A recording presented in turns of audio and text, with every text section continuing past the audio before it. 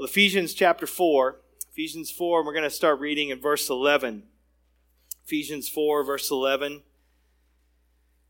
We're kind of jumping in the middle of a text that we've been looking at for the last few weeks here. But Ephesians 4, verse 11.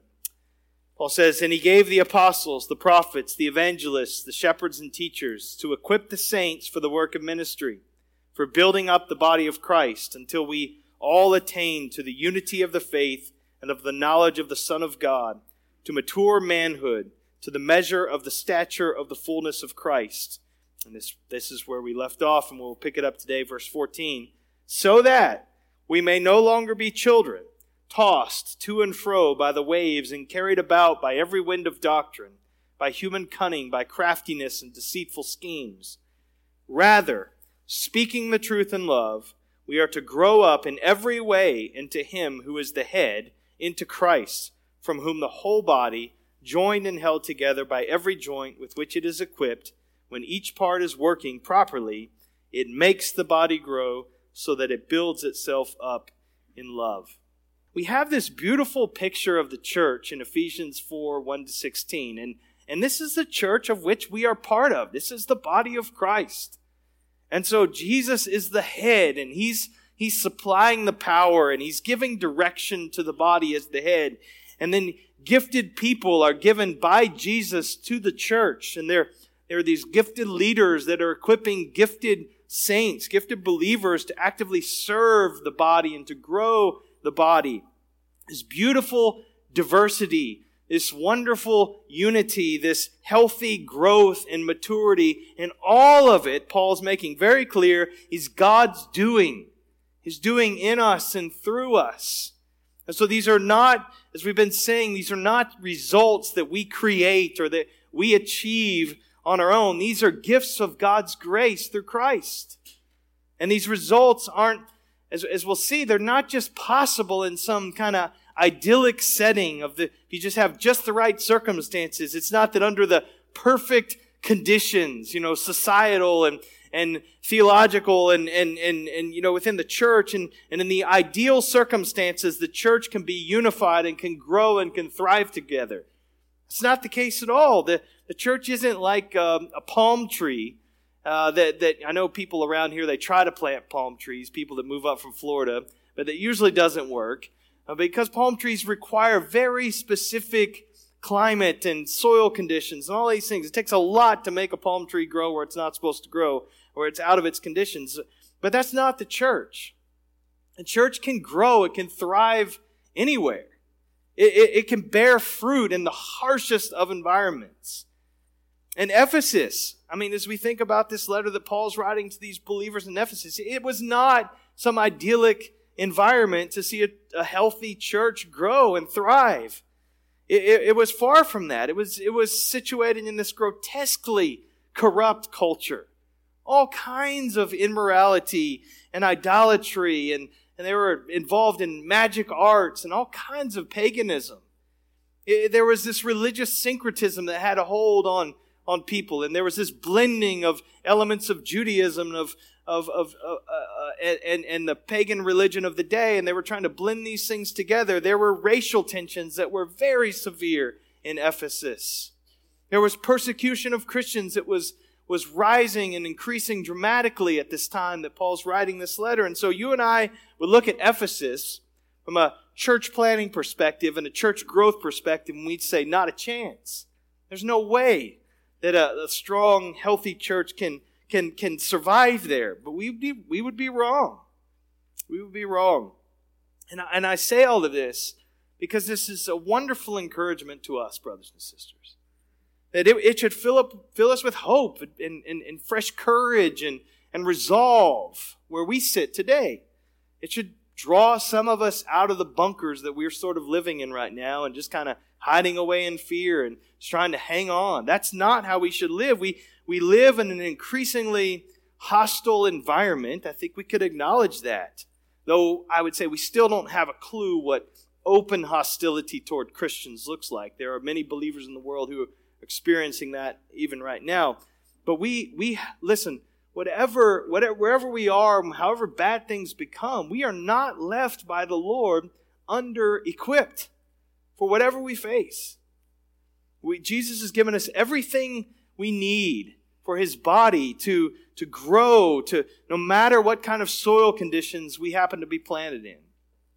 And so notice, we've talked about this transition in the letter of Ephesians, and we've not been working through the whole letter. We just kind of dropped in to the first part of chapter 4, but there's this major transition in chapter 4, verse 1 in this letter. And so he's beginning to show the implications of the gospel that he's unpacked in chapters 1 through 3. He's showing that the implications of the gospel in our lives and in the church. But he doesn't do this first through giving this string of commands. We maybe assume that that's what happens because we find that in other letters. Like there's that turning point in the epistle, and then all of a sudden we have these commands. The first command doesn't come until verse 26 of chapter 4. So he's not like, now here's what you need to do then. That's not how he starts. It is shifting. Here are the implications. But the focus isn't on, initially in chapter 4, of what we are commanded to achieve. The focus is on what Christ has provided and the results then that spring forth from that. And so we are to be active and engaged, not passive, not apathetic. We're to be meaningfully, deliberately, full strength engaged in pursuing peace with one another, as we saw in verses 1 to 3, and laboring to see Christ formed in one another. But we must understand that these are the results of Christ's gracious work in us. And that's what its emphasis is here. Also, the emphasis in the text is on what Christ has given to us that we might be who we actually are. As we said, we want to live out who we are. We want to experience what He's provided for us functionally. And so these are not just results that we achieve on our own. These are results of the resurrected Jesus and His power working in us as He gives grace and He gives gifts to His church. These are the things that spill forth. And so what does the resurrection power of Jesus look like when it's flowing in a church? When it's flowing in us, brothers and sisters. And that's what we'll see this morning. And so there's 3 statements. First one is this: because of Christ, we can remain established in truth. We can remain established in truth. And he states this, I'm stating it positively, but he states it negatively in verse 14. It's not because I'm such an optimist, but I think that this gets the sense of what he's communicating to them. Verse 14, Christ gave, that's kind of the operating verb over this phrase, but Christ gave, why? For what purpose? To what result? So that we may no longer be children, tossed to and fro by the waves and carried about by every wind of doctrine, by human cunning, by craftiness and deceitful schemes. So he just loads this verse up with these different metaphors here. 4 metaphors in just this one verse, different images that are communicating this beautiful result of Christ's power at work, the reigning Christ giving to the church. And first off, he starts with children, so that we may no longer be children. Now, children, don't take offense here. There's nothing wrong with being children. He's not saying children, bad, adults, good. That's not the point he's making. There are many places in Scripture in the New Testament when children are set forth as this positive image of this is who's part of the kingdom of God. It's children. This is how you get in, by becoming like a child. And so that's not it. But what he's saying here is we're not to be children. We're not to. He's speaking of being immature, being undiscerning, spiritually and theologically unstable. That's the idea when he says we're no longer to be children.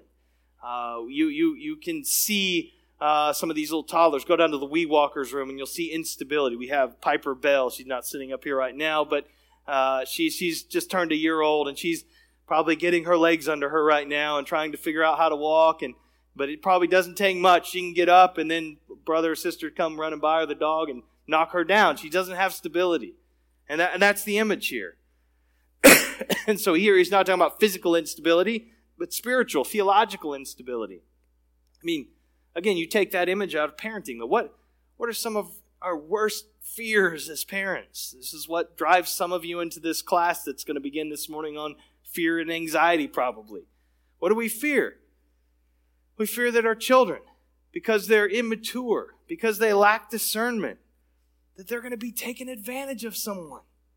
Some adult that has wrong motives will exploit them. We fear that. I do as a parent.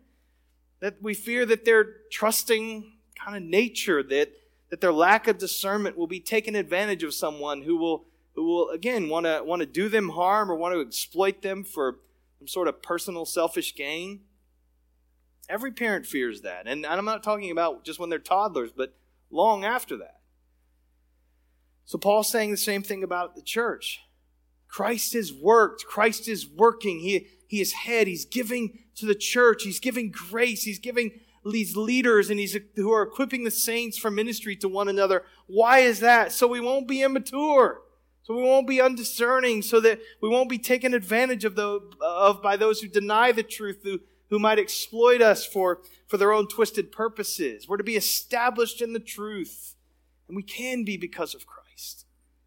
And then he changes the metaphor just mid-sentence to a ship being tossed by waves. And he says, not, excuse me, verse 14, so that we may no longer be children tossed to and fro by the waves. I don't think that doesn't work to say children being tossed to and fro, but I don't think that's the point. He's just changing metaphors here. Our oldest daughter, Callie, when she was a senior, they did a senior trip for their school, their high school, and they went on a cruise.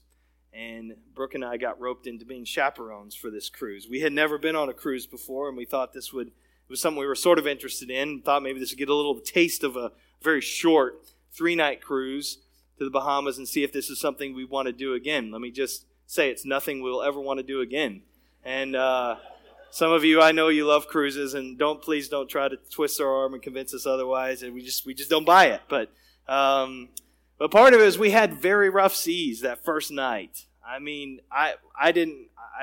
anyway, the boat was rolling. I mean, like the swimming pool was just like, it was like a wave pool just sloshing around. Furniture's moving around. People are just staggering around. And Brooke was sick in bed. I mean, awful sick, kind of seasickness. That's what I think of when I think of this image. Now, that, of course, is not the image that Paul has in mind, of this massive cruise ship, being, knocked around on rough seas. He's thinking of this small, probably fishing boat or small passenger boat, rudderless boat, just pushed along, propelled along by oars probably. And in that storm, in a storm like that, the little boat, it's battered, it's blown off course, it's tossed by the waves, it's completely at the mercy of the waves. That's the image that he has in mind. And Paul's saying, Christ has given, he is giving us what we need so that we don't have to just be rudderless and just tossed around and beaten around and pushed around and totally at the mercy of the waves that beat against us. No, we can be grounded in truth. We can have firm footing. That's the image. And then he changes the image slightly again, similar but different, to wind, not carried about by every wind of doctrine. The picture, again, just picture some leaves or some dry straw just blowing in this strong wind, this gale. And so if you've ever dropped an important piece of paper on a really windy day, maybe a grocery list or something that you've been working on, this long list, and or a receipt that you got to be reimbursed for, or your school assignment or something like that. You drop that in the parking lot at school, and that wind is just carrying it across the parking lot, and you are tearing after that thing. You got to get that. I know everything's digital, but you just imagine the imagery. And so you're running to chase that down. Paul's saying that's the person. That's a picture of a person who's not rooted, who's not established in truth, of a church. They're just blown around from here to there. And what he's saying is Christ has given us. He has provided. Because he's gracious and because he loves the church and he's the head of the church. And this is why he descended. Earlier in this chapter we saw he had descended to the lowest parts that he might rise and ascend to the heavens so that he can give these gifts to men and give these gifts to the church and give his grace to us. He's done all of this so that we won't be blown around blown around by every wind of doctrine. The New English Bible translates it's every fresh gust of teaching. It's a good image. Now, he doesn't seem to have in mind any particular false teaching there that they were dealing with and facing in Ephesus, but we know from earlier, and we'll see this in the book of Acts later this fall, in Acts chapter 20, that Paul warned the Ephesian elders of these threats. That this is some 5 to 6 years earlier than the letter to the Ephesians was written. But he says, I know that after my departure, fierce wolves will come in among you, not sparing the flock. And from among your own selves will arise men speaking twisted things to draw away the disciples after them. Paul's warned them.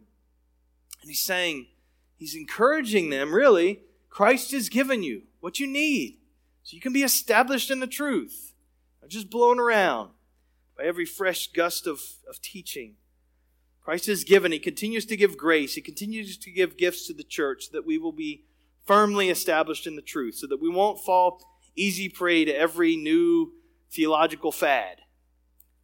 And again, there are fresh gusts of teaching that are trying to drive the church off course all the time, and they come packaged in really pretty ways, and they are promoted in avenues that seem rather benign, and through Christian booksellers and Christian media and all kinds of things. So they can appear safe and maybe even helpful and appealing. And yet, as you understand them, they actually threaten to drive us away from those core convictions of the faith. And so there's a warning here in this passage that we're always facing these gusts, these winds, these waves. There are these forces that are trying to draw us away and lead us to instability by false teaching. But listen, there's more than a warning. There is a warning, but there's more than a warning. There's a tremendous encouragement to us here. Get this. And what I mean is, it doesn't matter how bad things actually get in the culture, in evangelicalism, and whatever. The church does not have to retreat and hide. That's the encouragement. Jesus has given us everything we need, not just to survive, but to grow, to be strengthened, to be stable, to be established in truth, brothers and sisters. No matter what the swirling currents are all around us. That's an encouragement.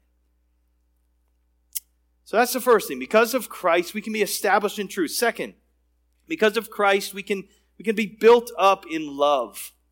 Built up in love. And you look at verse 15. So rather than being tossed around by deception and led astray by all these false deceptions, he says, speaking the truth in love, we are to grow up in Christ. Grow up in Christ. And so, again in verse 16, the Lord Jesus makes the body grow so that it builds itself up in love. And so the church matures by growing in truth and growing in love. And so when you hear somebody that's trying to pit truth against love or love against truth, just know that they are unclear about the Bible's teaching about truth and love. That those are not adversaries. They're not competitors or opponents. They're not opposite ends of some spectrum. No. Truth and love, they're partners. They're teammates. They are teammates in this great work of growth and maturity in the church. And that's why when you hear the criticism, this person, they're just too concerned for the truth. Understand, that criticism is at best misguided in terms of its analysis of that person and their problem. Is it possible for a person to misunderstand the function of truth? Yes. Is it possible for a person to misunderstand the goal of truth? Absolutely. But is it possible for a person to be too concerned about truth? No, never.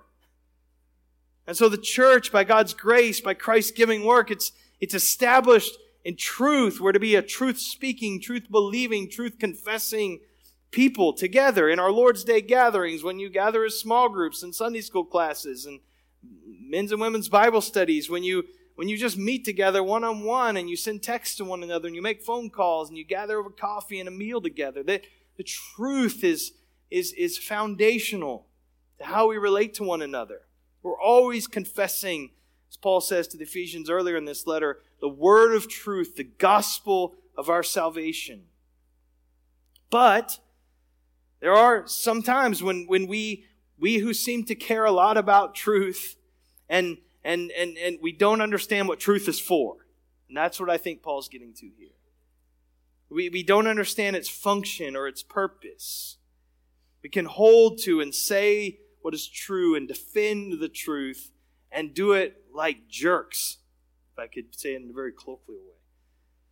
So Paul qualifies speaking in truth with in love. So the function of truth, it's the fostering of real Christian love. The goal of truth is this expression of real Christian love. And so the practice of truth, it's always in the context of love. It always aims for love. Now, of course, and again, this could be a message unto its own, but love doesn't always mean, quote, being nice. That's the popular conception. That's what it's been reduced to so often in our culture. Now, does it mean we don't care about courtesy and we just run over? That's not what I'm talking about. But it's not. That's not. Love is speaking. He's saying speaking the truth in love, and sometimes that means saying things that aren't necessarily pleasant to the hearer in that moment, but they're genuinely for their good. We have hearts that are not trying to win an argument. We're not trying to roll over them and prove our point and come out looking smarter than they are. But we love these people. We care. We want what's best for their souls. By God's grace, we want to test our own hearts in this, but we're speaking out of genuine concern for the well-being of the other person and saying what's true in a kind way, a patient way, with the graces of the Spirit on display. Doesn't mean it's always received well, but this is what we're called to. It's kind of love, this tender, strong, courageous, self-sacrificial love is what Christ produces in us. And this is what Paul is saying is Christ has given. That's the controlling. Christ gave so that we can be established in the truth. And speaking that truth, we could do so in love, and so that we're built up in love. This is the vision for the church that he's setting forth. John Stott, he speaks of this kind of supposed, and again, I think it's a false dichotomy, and that's what he's getting at, supposed tension between truth and love in his commentary on Ephesians. And he says, thank God that there are those in the contemporary church who are determined at all costs to defend and uphold God's revealed truth. But sometimes they are conspicuously lacking in love. When they think they smell heresy, their nose begins to twitch, their muscles ripple, and the light of battle enters their eye.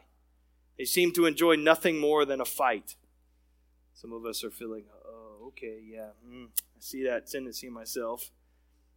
But then he goes on. Others make the opposite mistake. They're determined at all costs to maintain and exhibit brotherly love, but in order to do so, are prepared even to sacrifice the central truths of the Bible. Both these tendencies are unbalanced and unbiblical.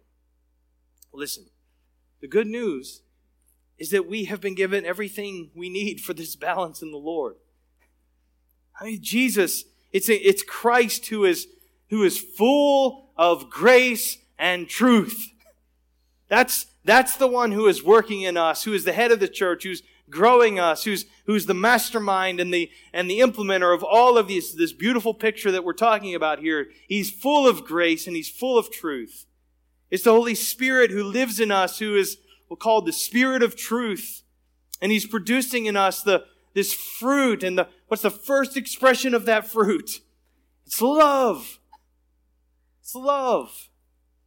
And so, listen, because of Christ, we can be established in truth and we can be built up in love. That's the atmosphere that we're going to thrive on, church. That's what needs to be expressed by us. And then third and finally, because of Christ, we can mature together as a community. We can grow, we can mature together as a community. So, verse 15, we are to grow up in every way into Him who is the head, into Christ, from whom the whole body, joined and held together by every joint with which it is equipped, when each part is working properly, makes the body grow so that it builds itself up in love. Now, that's a big mouthful, isn't it? And I will break that down. But first thing I want you to see, verse 15, is the way we mature as a community is by growing in dependence on Christ. Comprehensively. Notice what he says. In every way. What does that mean? In every way.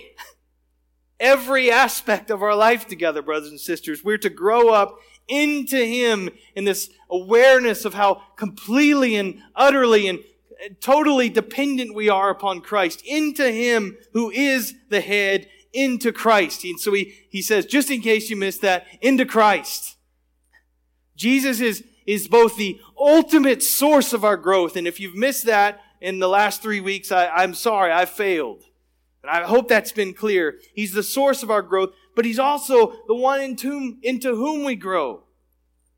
We need to always be growing, not just as individuals in this church, but together as a body in this conscious, real dependence upon Jesus as our head.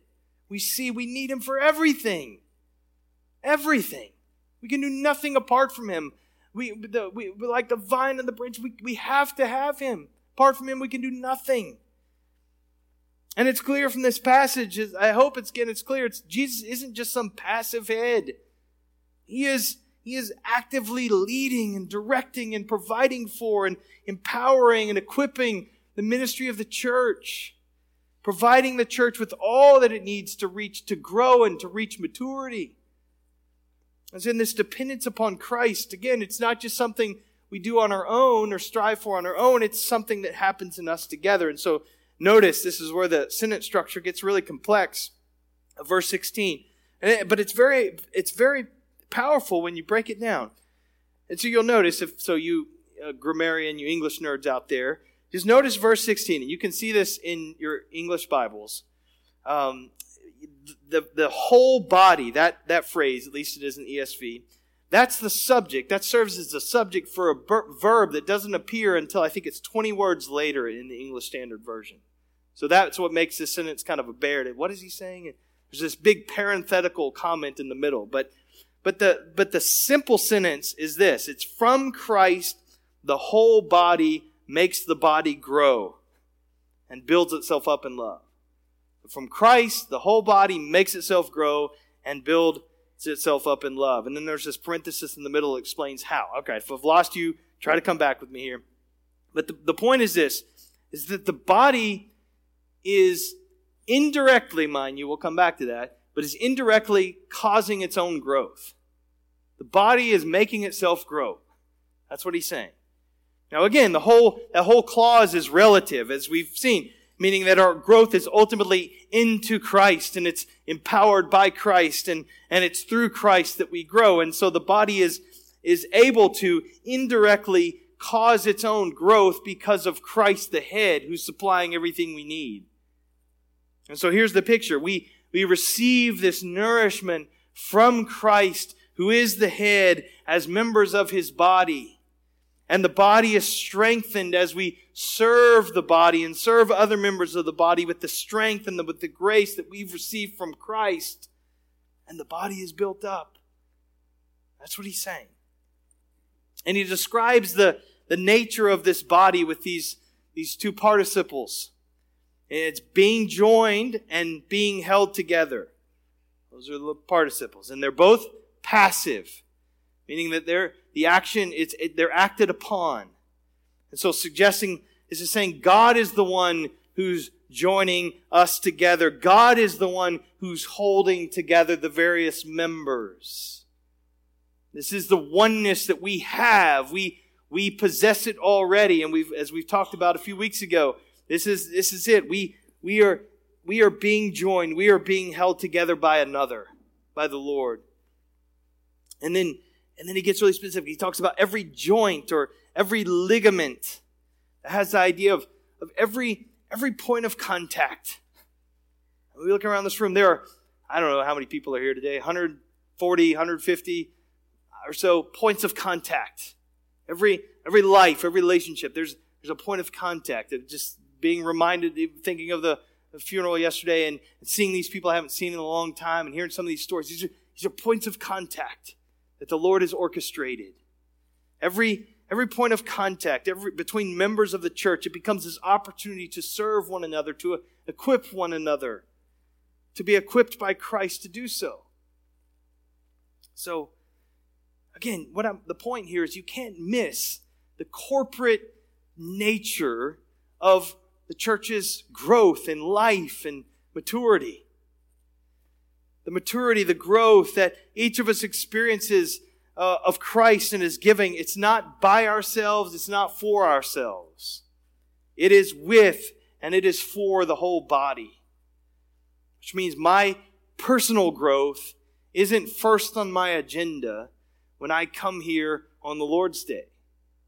But gathering with the church and the means that God has provided for growth within the body, the point is the well-being of the whole body. As I grow, as the body grows and the members rely upon Christ who's the head, the whole body builds itself up in love and reliance upon Christ. Listen, by God's grace, by King Jesus, who's descended and who has ascended and now reigns, and now He's giving gifts and He's given to the church grace and He's given leaders to the church who are equipping the saints by Christ's work. Listen, we can remain established in truth. We can. No matter how fierce the cultural or theological winds of falsehood howl, come at us. We can continue being built up in love together as we're just so overwhelmed by the reality of God's love for us in Jesus Christ, which is what He's grounding us in. We can keep on maturing as community together, life on life, as each member of the body supports the growth of the whole body of Christ. This is what Paul is saying. These are the results that spill out from the resurrection power of Christ in us. This is what He's given for. This is what He's giving towards. It's a beautiful picture. And I want us to keep that picture in mind of these results of the resurrection power at Christ within us